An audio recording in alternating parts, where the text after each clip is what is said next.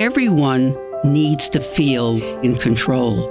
We want to have control of our bodies, and we want to have control over our feelings, to feel in control of our decision making. Just think about all the challenges in your life and what would be helpful for you to deal with them. You're listening to Well-Being in Sync. I'm Bea Harris. I'm a psychologist. These series of podcasts are about helping you with that, building your resilience and giving you the tools to take on the challenges. Hi, here we are. Season 2, Episode 2. You know what this is going to be about is, how do we get people to listen to me?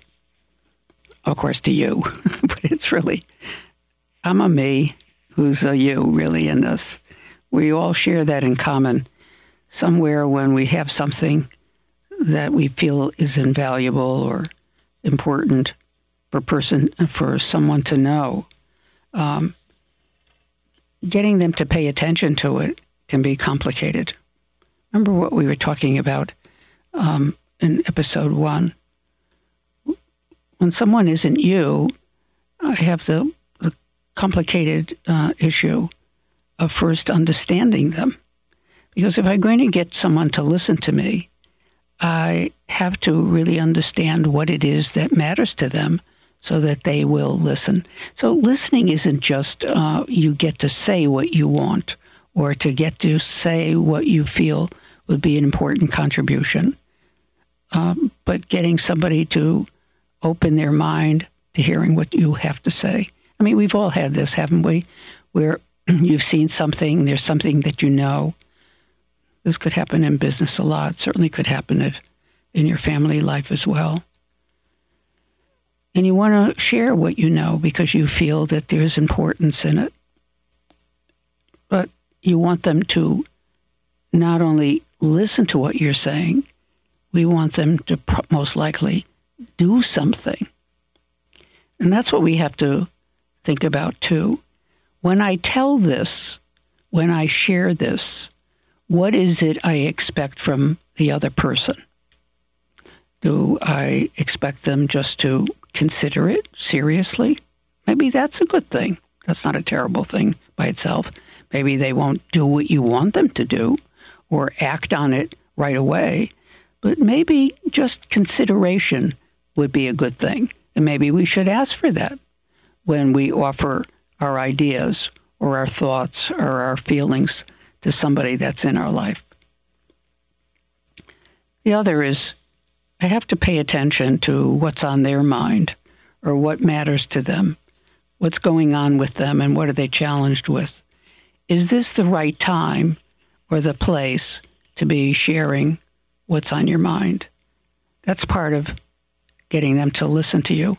You're asking for their attention. Think about it when you've been reading, I'll give the old example, reading a book or newspaper, or you're watching something and somebody wants to interrupt and tell you a story. Kids might be doing that.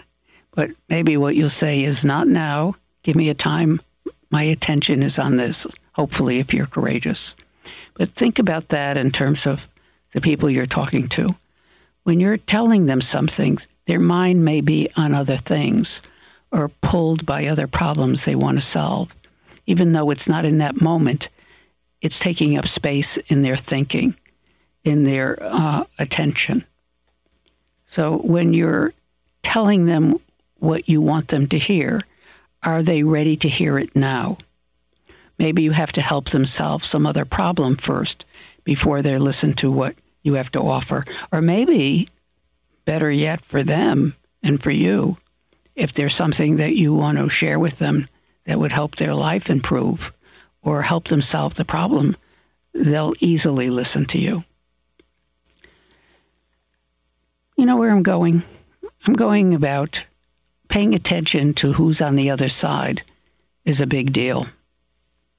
And the reason it has great value for you is because once we have a better understanding of who that person is or who these people are, it's like even speaking to an audience, the more likely it is that I'll get to have impact and have influence. We're trying to find a hallway into people's minds and hearts, aren't we? We want people to also feel what you want to feel, that they feel understood. So if I want, even use curiosity and even ask them what is on their mind and what problem they're trying to solve, that also creates a greater possibility of reciprocity on their part. So in attending to what's on their mind first, maybe they'll even pay attention to what it is you're trying to share with them. So let's just go over that. Think about that in steps. Maybe you don't go first. Maybe the first thing in being heard is to understand what's on the mind of the receiver. Maybe I have to have a conversation with them, find out what's going on, what are they being challenged with, right? I'm sure you've thought of that. But sometimes we think of that when we're speaking in front of an audience or preparing for a business meeting. But maybe that's true in your personal life as well. And maybe that's true even if you're talking to your children, that their ability to hear you and respond to you means they're going first. And for those of you sometimes who have to deal with clients, maybe that's how it works with them as well. So the secret to being heard is to be a listener first. Anyway, guys, thanks for listening.